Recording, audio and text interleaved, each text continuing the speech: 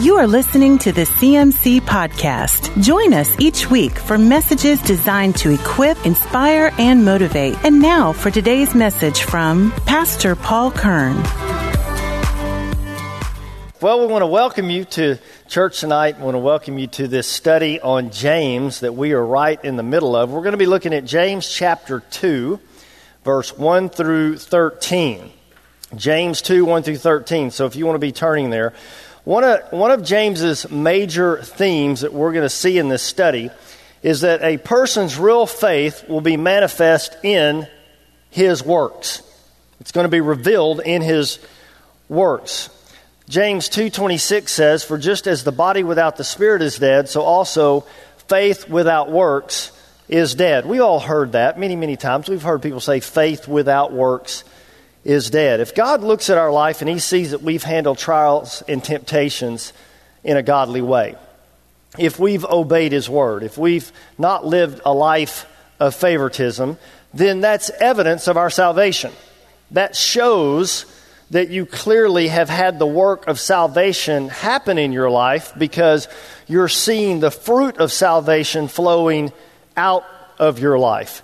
The Apostle Paul, in Ephesians chapter 2, verse 10, he says, even before we were born, and I love this verse, even before we were born, God planned in advance our destiny and the good works that we would do to fulfill it. Isn't that good? God planned in advance that we would do good works. Now, good works can't produce redemption. Good works can't save us. They can't produce redemption.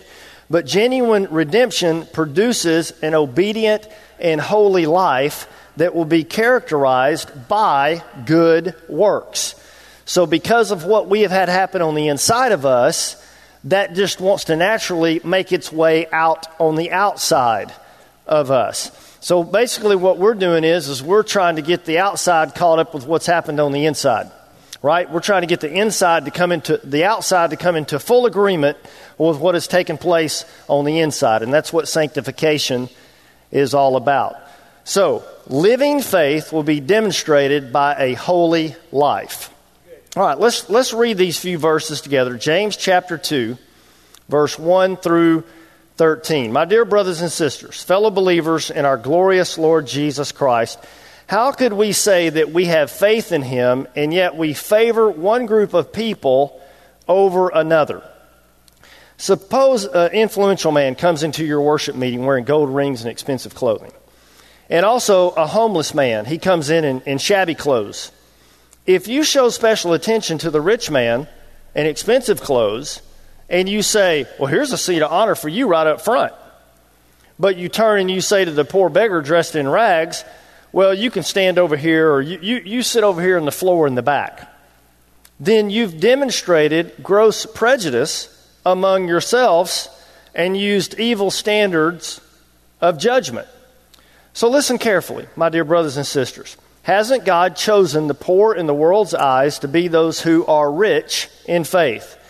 And won't they be heirs of the kingdom realm He promised to those who love Him? But yet you insult and you shun the poor in your efforts to impress the rich. Isn't the wealthy who exploit you and drag you into court, aren't they the very ones who blaspheme the beautiful name of the one to whom you belong? Your calling is to fulfill the royal law of love as given to us in the Scripture.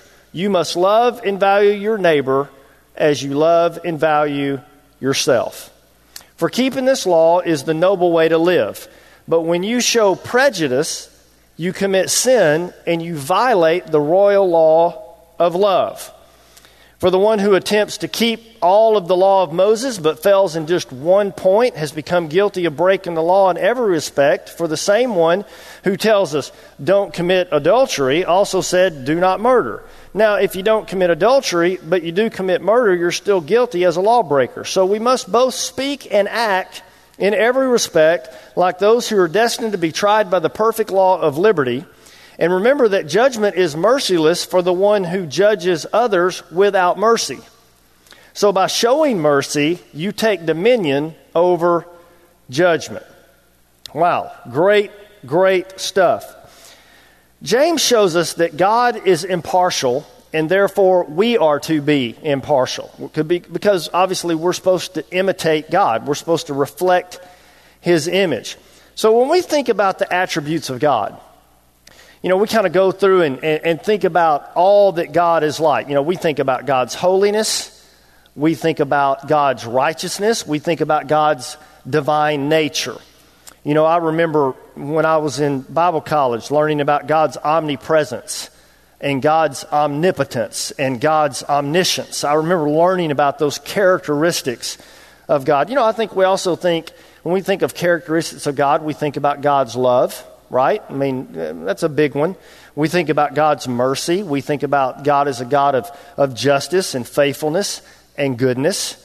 But another attribute that God is, and it isn't really thought of all that much, and it isn't discussed all that much, is God's impartiality. And this is what we're going to look at here together for a few minutes. God is absolutely impartial in His dealings with people. Totally impartial. And that's one of the things that makes God very different from humans. Because, obviously tonight we're all striving to be impartial, but I tell you, it's hard. I mean, if we're just going to be really, really honest, it is hard. I am so embarrassed of how I acted in high school. I wasn't saved. I didn't know the Lord. And so, I guess I have a little bit of an excuse. But I think back through high school, and in high school, and everybody remembers, there were class systems in high school. There's the in people and there's the out people. There's the popular people and the unpopular people. We categorize people. There's the preps and, there's the rednecks, and then there's the druggies, and there are all different kinds of people, and everybody gets thrown into a different category. And you go into lunch and you go into the cafeteria and everybody's sectioned off according to their, everybody remember that? You remember high school and what it was like? And little kids, when they're real young in their early years of school, everybody's the same. I mean, everybody's the same. But it's just crazy how as you get older, we get more and more complicated, and when we act more and more like the devil instead of like Jesus. We tend to place people in predetermined categories. And we even do this on up in our adult years, and we have to fight this even as believers, and that's why James is addressing this. Now remember, this is not for lost people. This letter is written to saved people. We rank people by their looks. We rank people by their clothes. We rank people by their race and their ethnicity. We rank people by their social status and their popularity, by their personalities, by their intelligence, how smart they may be, or by their wealth and their position. We rate people by the kind of car that they drive, or the kind of home that they live in, or where their home may reside, what neighborhood they may actually reside in. But what we have to understand, church, is that all of those things are non-issues with God. They make absolutely no difference to God whatsoever. God does not pay a bit of attention to any of that. And I'm so glad. I'm so glad that God is a God who does not show favoritism in any way whatsoever. Moses declared, "For the Lord your God is the God of gods," come on, "and the Lord of lords, the great and awesome God." And then he added that this great and awesome God, who can be whoever he wants to be, who can do whatever he wants to do, does not show partiality, and will not take a bribe from anybody. Isn't that amazing? Y'all have heard the term absolute power corrupts absolutely, unless you're God. Because he's God. And here we have God who is God, will not take a bribe, and will not show partiality to anybody. God is impartial. And God expects us to reflect that same impartiality. Oh, it's so hard. Listen, church, I want to be godly. I want to honor the Lord. But, I have to be honest. When somebody comes up and they're stinky and they're nasty, that's hard. I'm just being honest. When I'm stinky and nasty, I don't even want to be around me, much less want to be around anybody else who's stinky and nasty. And, I've been here in our church for many, many years, and we've had a lot of stinky, nasty people come through the doors of our church. Very different from me. And I'm glad. And I'm thankful. Because God is going to make sure that He perfects us in His love. And the way that He does that is He's going to make sure that He gets some person up in your grill that makes you very uncomfortable, and you are going to have to deal with them. And not only are you going to have to deal with them, you're going to have to deal with your heart after you're done dealing with them. So important. So important. In Deuteronomy chapter 1, verse 17, God warned, "You shall not show partiality in judgment. You shall hear the small as well as the great. You shall not be afraid in any man's presence, for the judgment is God's. The case that is too hard for you, bring to me, and I will hear it."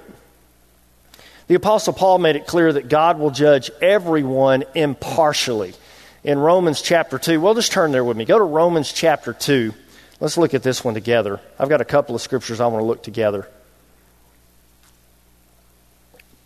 Romans chapter 2 and verse 9.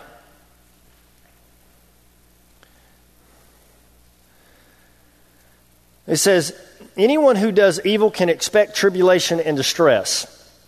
Now watch this. "To the Jew first, and also, who? The non-Jew. But when we do what pleases God, we can expect unfading glory, true honor, and continual peace." Now watch this. "To the Jew first, and what? Also to the non-Jew. For God sees us all without partiality." Now, as I mentioned before, James is a very practical book. It's very practical, dealing much more with day-to-day issues than it deals with theology and doctrine. James is just teaching you and I how to roll up our sleeves and to live out our Christian life every day. That's what he's showing us. And so he stresses that our partiality or our lack of it is another test of living faith. Now, if you want to know that you're growing in your faith, just see how you treat people. Watch how you treat people who could offer you things, who could do things for you, who could make your life better, and then see how you treat people who can't do anything for you. They don't have anything that you need. They can't offer you not one thing. They can do nothing for you. Do you treat them the same? See, this is the challenge that we all have. This is the royal law. See, this is that superior life of living in Christ and reflecting Him to people every single day. Do you guys remember the WWJD movement?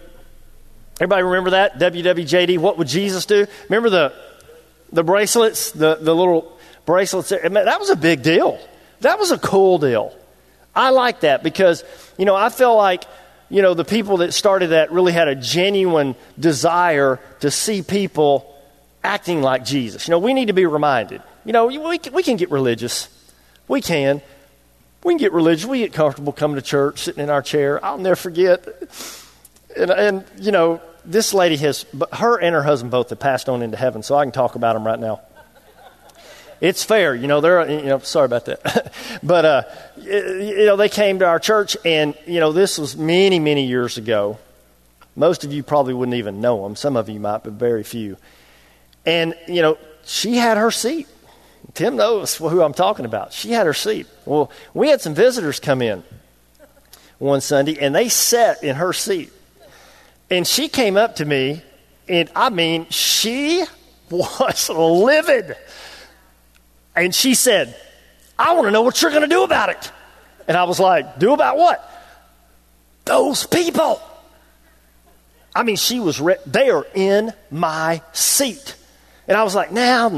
I tried to play it off. Oh, we just love them. No, I don't love them. They're in my seat. I mean, she was so worked up. And, and they were new Christians. They were new believers. And you asked him, well, Paul, what were you thinking? Well, what I was thinking, I'd like to take a baseball bat and beat her to a little greasy spot. No, not really. But my first reaction wasn't like, God bless you. I want to go, you need to get saved. Why are you so mean? Why? I mean, these people, they need you. But it's fine when it's somebody else's seat. But what about when it's our seat? And I'm not just talking about seats. You understand what I'm saying? It's easy to preach to other people about being impartial and not showing favoritism. But boy, when it comes to us, man, it's work. Well, several years ago, this wristband, WWJD, became very, very popular. And I think as we are doing this study in James about being impartial, it would be important for us to look at our leader, Jesus. What would Jesus do? And during Jesus' time on the earth, he showed no favoritism.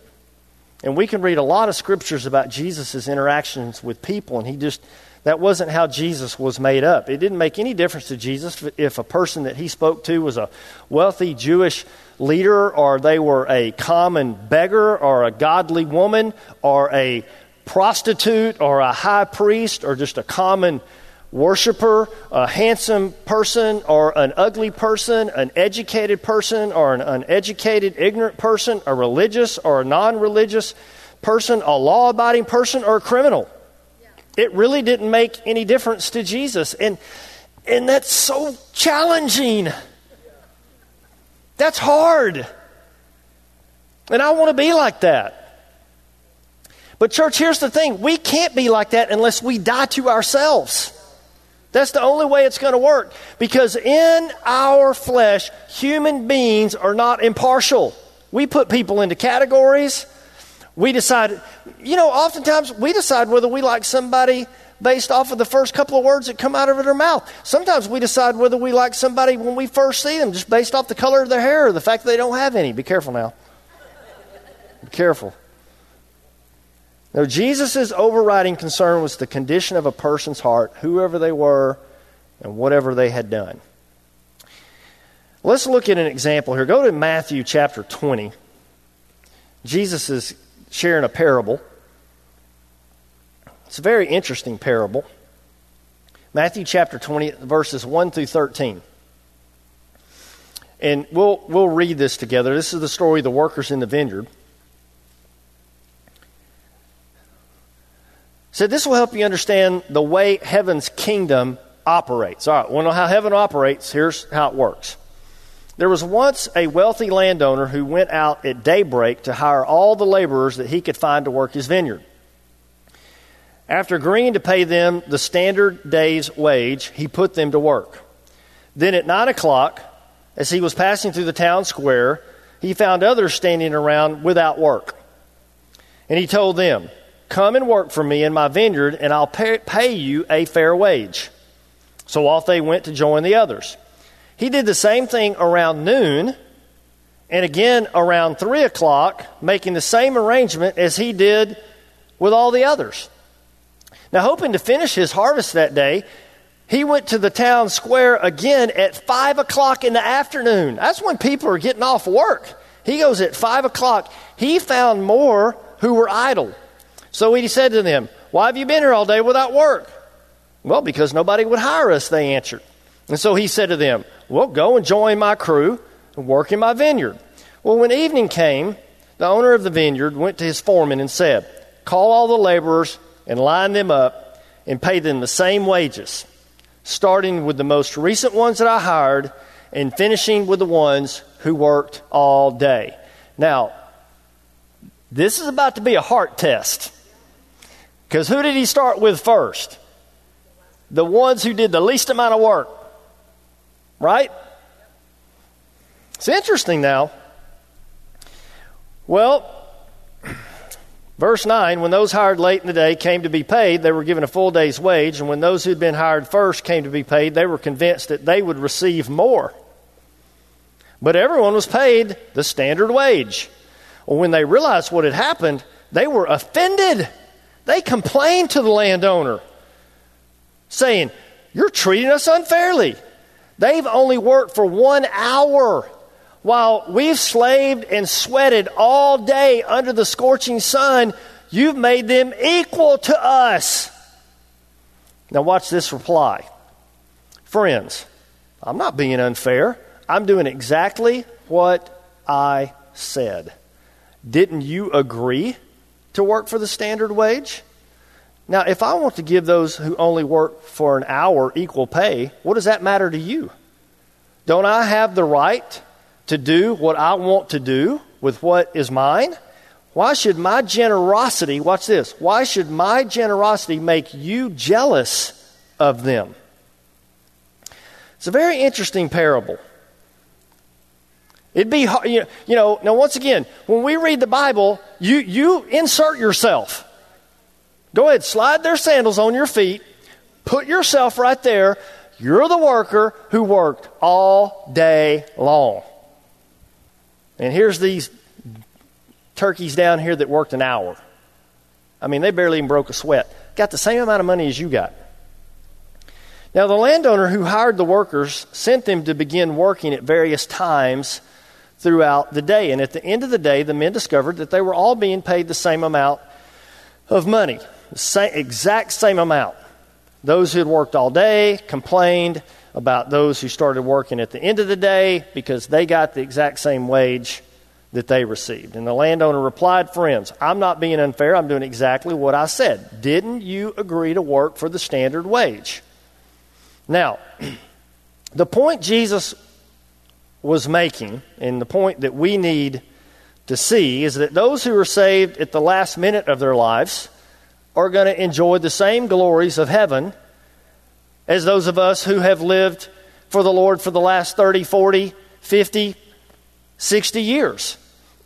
The length of their salvation, just like a person's wealth or fame or intelligence or social status or other worldly measurements, those are not factors in salvation. They're not even considered. It has nothing to do with that. So the parable shows God's impartiality by giving the same eternal life to everyone. Aren't you glad?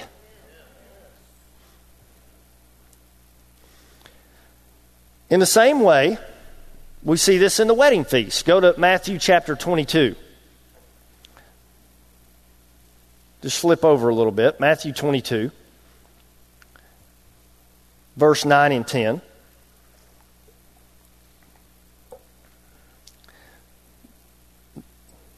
The invited guests failed to show up. And so here's what happened. "Now I want you to go into the streets and the alleyways and invite anyone that you can find to come and join the feast of honor for my son." So the servants went out to the city streets. They invited everyone to come to the wedding feast, good and bad alike, until the banquet hall was crammed full of people. Now, once again, we see Jesus' impartiality calls all people.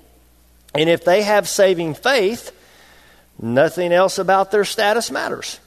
Doesn't matter how long you've been saved. It doesn't matter what church you go to. It doesn't matter how many scriptures you've had memorized. It doesn't matter how much money you've tithed to the church. It doesn't matter any of those things. None of that has anything to do with salvation. Turn with me to Romans chapter 15.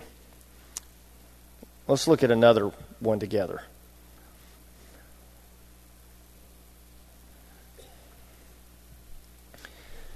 Romans chapter 15, verse 5. Now, I want to go back while you're turning there, and when we read the passages of James, he talked about one of the big problems that they were having was showing partiality to wealthy people. You know, there were wealthy people and there were poor people in the church. You know, we have people in our church that have different financial statuses. We have, you know, lower middle class, upper middle class, wealthy. We got all different kinds of people in our church, and most churches are like that. Most churches have different categories of people.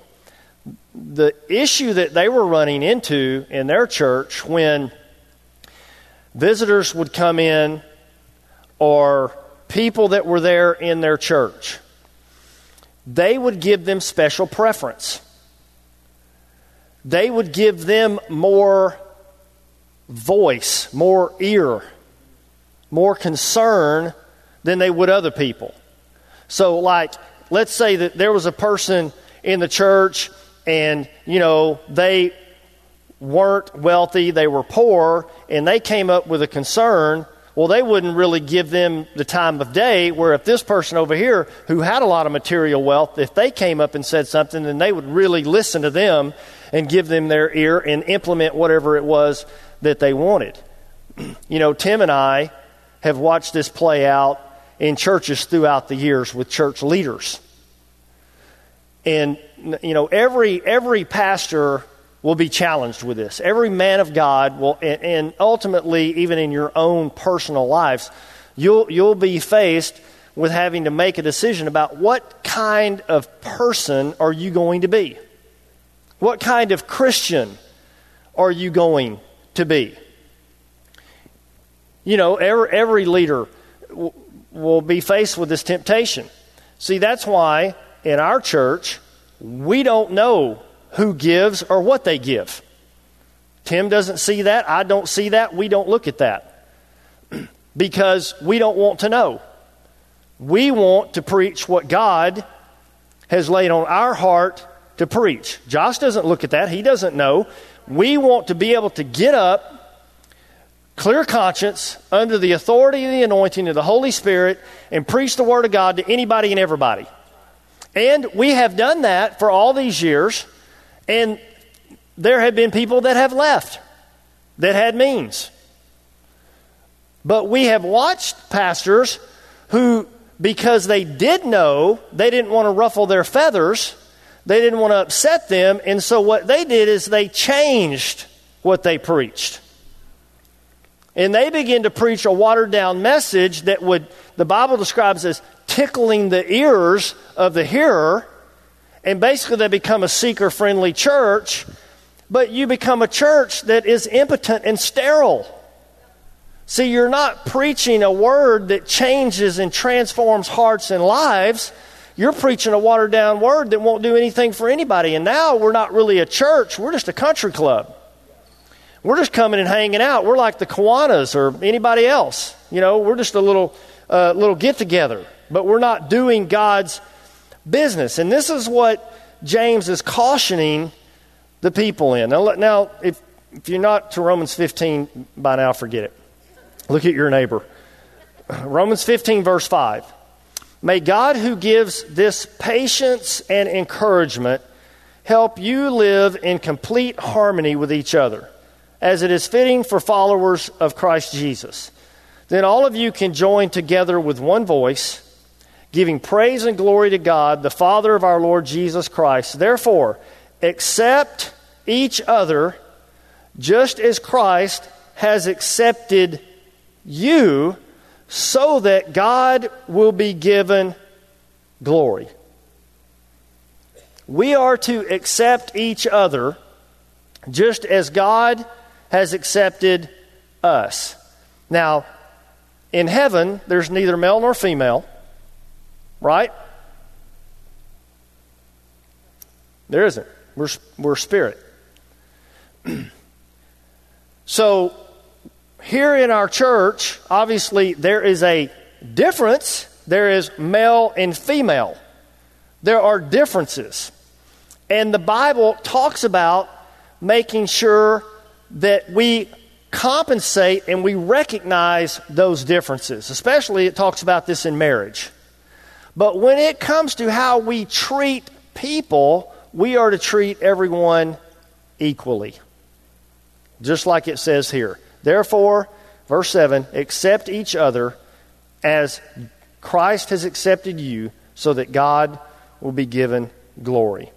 And earlier in the letter, Paul said, God demonstrates his own love toward us in that even while we were yet sinners, Christ died for us.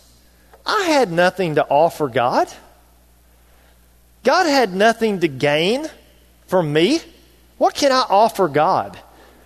All I had to offer God was a rebellious heart and a sin-stained life. That's all I had to offer God.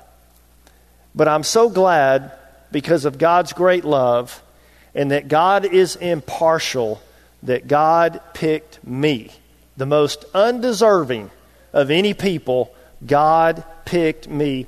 And God gave me a seat at his table. I don't know if you guys are familiar with the story of Mephibosheth. It's a very interesting story. Basically, a lot of descendants had died out, and they were trying to, find somebody that they could, honor. And they found Mephibosheth, who was a distant relative, forgot about. And, it's really sad because his nurse was carrying him when he was a child, and she was in a hurry to flee, and she dropped him and crippled him from a very young age. And he was crippled his entire life. And, the king got word that Mephibosheth was the living relative, but he was crippled. And he said, I want you to bring him here, because I'm going to give him a seat at my table. And I think about Mephibosheth sitting, getting an opportunity, coming in, and the king, it's like the president. Hey, man, why don't you sit right here by me? Are you kidding? No, I'm not kidding. I want you to sit right here by me. And he sits down, and he pulls up his chair. And he starts looking all around the table. Now, I don't know if y'all have ever noticed this, if you've ever really thought about this. But we have people over for Sunday lunch, and we had a big group over this past Sunday. We had 8 people at our house, and my wife cooked up an awesome meal, and we fed a whole bunch of young people at our house. And I was looking around the table, and all I could see was from the waist up. That's all I saw. And when Mephibosheth was sitting at that table, crippled and lame, guess what everybody saw? Him from the waist up. And I think God wants us to be that way with people. God wants us to see people from the waist up. As I close, there's only really one form of favoritism the Lord honors, and that's found in Philippians 2:3. In Philippians 2:3 says this, "With humility of mind, we regard one another as more important than ourselves." Amen? Amen. Y'all stand with me tonight. Let's give God a hand clap. God, tonight, we ask, Lord, that you help us. It's so challenging, God, to die to our flesh. But God, we want to be people that honor you. God, we want to be a real church. And we want to be real Christians. God, we don't want to be fake. We want our works to be evident, the proof of our redemption. And God, we ask that you help us, Lord, to treat everybody the same. People of different colors, people of different social statuses and intellect, people from different walks of life. God, help us. Help us, God, to love one another and accept one another just as Christ accepted us. And in doing so, God, we can be the true church that you intended us to be. Lord, we love you. We thank you that you love us, that you accept us and you forgive us. And God, you are an impartial judge, and God. Thank you, Lord, tonight. We give you thanks and praise in Jesus' name. You have been listening to the CMC Podcast. For more information about CMC, our different conferences, Christian school, college internship, resources, and more, go to cmchurch.com.